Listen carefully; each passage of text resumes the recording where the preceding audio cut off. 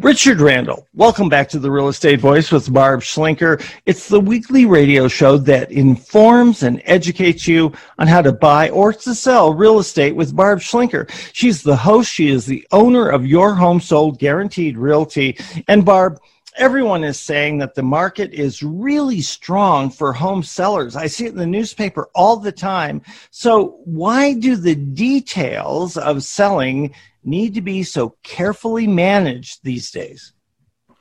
Well, even though it is a seller's market and the market's really strong if you're a home seller, these details are hugely important to keep a buyer, basically, and make sure the process goes smoothly. Right now, the market indications are so strong. Available inventory, that's the available of single-family homes on the market in the El Paso, Teller, and Elbert counties. The number of homes available is down by 51% from a year ago. And the total of number of homes that went under contract went up by 22%, along with the average days on market. That's the average number of times it takes from a house goes active to a house going under contract is 19 days. That doesn't mean that the seller has to let their guard down about the process. Any little thing could potentially derail a buyer. You have to remember, not only is it a business transaction, but it's a very emotional transaction for people, both on the buy and the sell side. So the agents need to appropriately manage expectations every step of the way, including things like negotiations, repairs, making sure they're all squared away with their loans. And, I had a colleague of mine that said something to me years ago that really stuck with me. And she basically said, look, you have to do everybody's job to get it done, which is true. People in all aspects of these real estate transactions could potentially drop the ball. So we want an extra pair of eyes on everything. The agent should be good with their buyers on managing expectations like what repairs are reasonable to ask for an inspection and what are not reasonable. I had one deal fall out recently because the buyer made a good offer. She knew the home wasn't remodeled. It wasn't HGTV. She wanted to update it with new carpet and stainless steel appliances and put in granite counters and maybe new light fixtures. Okay, that's what she wanted to do with the property, but that doesn't mean it's the seller's problem. So during that week, she tied up the home for almost 10 days, did an inspection, and then terminated because of the cost of the estimates of doing those upgrades that she planned to do after closing, which really was unfair to the seller because they took their house off the market 10 days so she could, quote, lock and shop, which is just completely inappropriate. Whenever a home goes off the market and back on, it actually disparages the property. The other buyers think, oh my God, what happened? There must be something wrong. And there really isn't. There's something wrong with the buyer, but nothing wrong with the seller or the property. So then we have to go back in the MLS and put in the agent showing remarks, the reason why the buyer terminated, so their buyers don't think that there's something wrong with the house. It's really frustrating for me. And very, very frustrating for the seller. But don't get discouraged because they've already gotten a contract. That's a really good indication that they're going to get another buyer, another contract. And they ended up getting another buyer right away. So there's a lot of different things to manage in the real estate transaction. And how the performance takes place with the agent is really important. How often is the agent communicating with the seller about the property? How much are they communicating with the seller about the process? I recently sold a home. It doesn't mean that once a home goes under contract and then they do their inspection and you negotiate inspections, you're done. There's a lot of things involved every step of the way. And we get involved and we help the seller make good decisions about the whole process. Recently sold a home up in Monument that had acreage. It was an older home built in the 70s, a lot of details to get taken care of. So even though there were many, many improvements to this home, it had been remodeled, they did an addition, they added a 3-car garage, they put on a new roof, they redid the well pump and the pressure tank. There were just many things that were done, but the buyer's getting a VA loan, so we had to process a well water test that's required for VA financing. And the problem is when the inspector ran the test, he didn't do it properly. So there's a certain way that you have to run the test, because if they're testing for bacteria, it's easy to pick up bacteria off the faucet, but it may not have anything to do with the water in the well. So when he tested, it tested high for this, what's called coliform bacteria. But in fact, when we brought in a professional to do the test later, we found out that there was no coliform bacteria.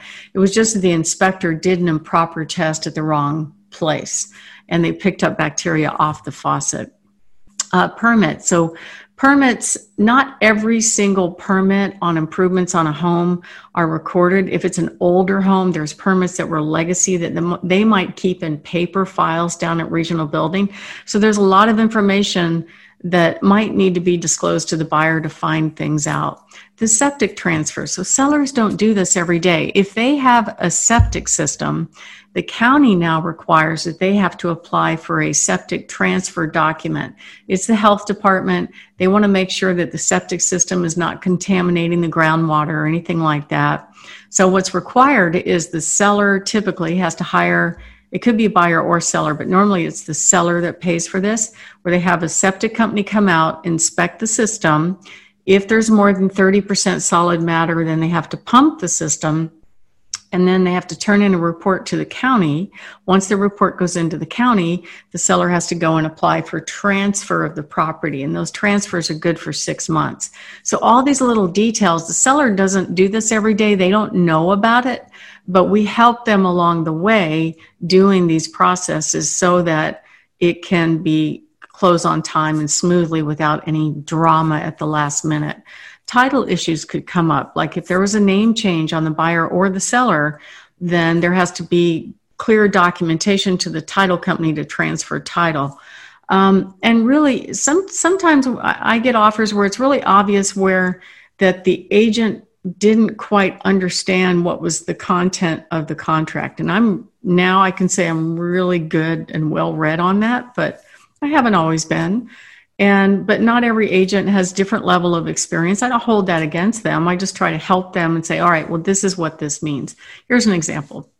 When they send an offer, there's a paragraph 9.1 that if you check that box, it mandates as part of the title insurance that there be what's called a survey, which is a drawing of the property done by surveyors as if you're flying over the top. It shows the lot lines and the boundaries, etc.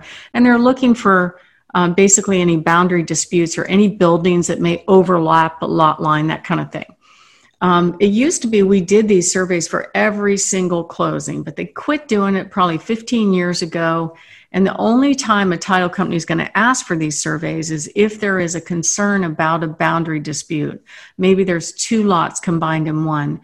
Maybe there are certain areas of town where they will require surveys, like downtown Old Colorado City. There's some historic homes up in Palmer Lake. Some of those lots are really colorful, is the way they're laid out. Typically, title company will require a survey for those, but a majority of the homes in the county typically are platted lots. There's no mystery about the boundaries. And as long as the seller signs what they call an affidavit that they don't know of any boundary disputes, then they won't require a survey. But if the agent checks the box, they will require a survey. So I'm trying to save people money here by not mandating something that's not necessary. But in general, most home sellers really want to know, okay, what happens next? What's next? And we've set up our systems and our processes that we're communicating with our clients all the time. We have a system of videos that we send out that kind of gives them every step of the way about what happens next. Richard? That is one of the main reasons that I recommend you. I recommend you a trusted Navy veteran when thinking of buying or selling homes. I'm Richard Randall, and you're listening to The Real Estate Voice with myself, Barb Schlinker, of course, with Your Home Sold Guaranteed Realty. And you can reach Barb at 719-301-3900. Barb has been through a lot of this. She's seen all of the changes that go from one system to the next, one sales procedure to the next. And one of the great things we enjoy talking about are some of the hot new listings that you have coming up. Barb, I'm excited. Tell us about them. Yeah, we've got some great ones coming right now. You know, it's funny, there was an article in the newspaper just a couple days ago where some guy was saying that, oh, the real estate market, the prices have gone up so high, it's becoming unaffordable, and therefore there's going to be a crash. Well, I don't buy it. I'm sorry. I call fake news on that one. I think the market's strong. I think we've been underpriced for a long time, and I think the market's just catching up to that. And at the end of the day, buyers buy on house payment. They don't buy necessarily on the sticker price. So there are still affordable homes out there. As an example, these homes priced in the under $300,000. You know, when I first started, a $200,000 sale was a high-end sale back in the 90s. But now our average sales price is $435,000. We're seeing homes fly off the shelf all the way up to $600,000 and beyond. But buyers at the end of the day buy on house payment. And with the interest rates being so low, you could buy a home in the upper twos and have your house payment with zero down be under $1,300 a month. That's cheaper than rent. So I think it's affordable. I think it's a great place to live here in Colorado Springs. I love it here. And so I've got some hot listings that make that category. This one on 167 Fordham Street, adorable ranch with a finished basement, 4-bedroom, 2-bath, covered enclosed patio, fresh carpet and flooring, really cute. Another lovely home at 2585 Sierra Drive, priced at $354,999. This one has a spectacular kitchen. That's going to fly. We've got a beautiful home coming up in the 350s on 3020 Woodview Court. Gorgeous home coming soon. And that one has fresh carpet. Fantastic home out in Peyton on 2.5 acres with a Mondo man cave garage that can fit an 18-wheeler priced in the low threes. And then we have an adorable house up in Cripple Creek in the low 300s on nearly 2 acres. Is just total serenity and mountain feel. And if you want even an investment home or a home that you could rent out or just a low-cost home in the northwest part of town, District 20, 6826 Mountaintop Lane, priced at $239,900, 1,600 square feet with fresh paint and fresh carpet. Richard? You've been listening to The Real Estate Voice with Barb Schlinker. It airs every Sunday from 2 to 3 o'clock right here on 740 KVOR. If you're thinking of making a move, call Barb, 719-301-3900, or visit barbhasthebuyers.com. You can see Barb and the replays of this show on her YouTube channel, Barb Schlinker, or you can listen to the podcast on all of the podcast platforms like Apple Podcast, iHeartRadio, SoundCloud, so many others. Thank you for listening, and reach out to Barb by giving her a call at 719-301-3900. Thank you for listening. Be safe, and we will talk with you about real estate, buying and selling next Sunday from 2 to 3 o'clock right here on 740 KVOR.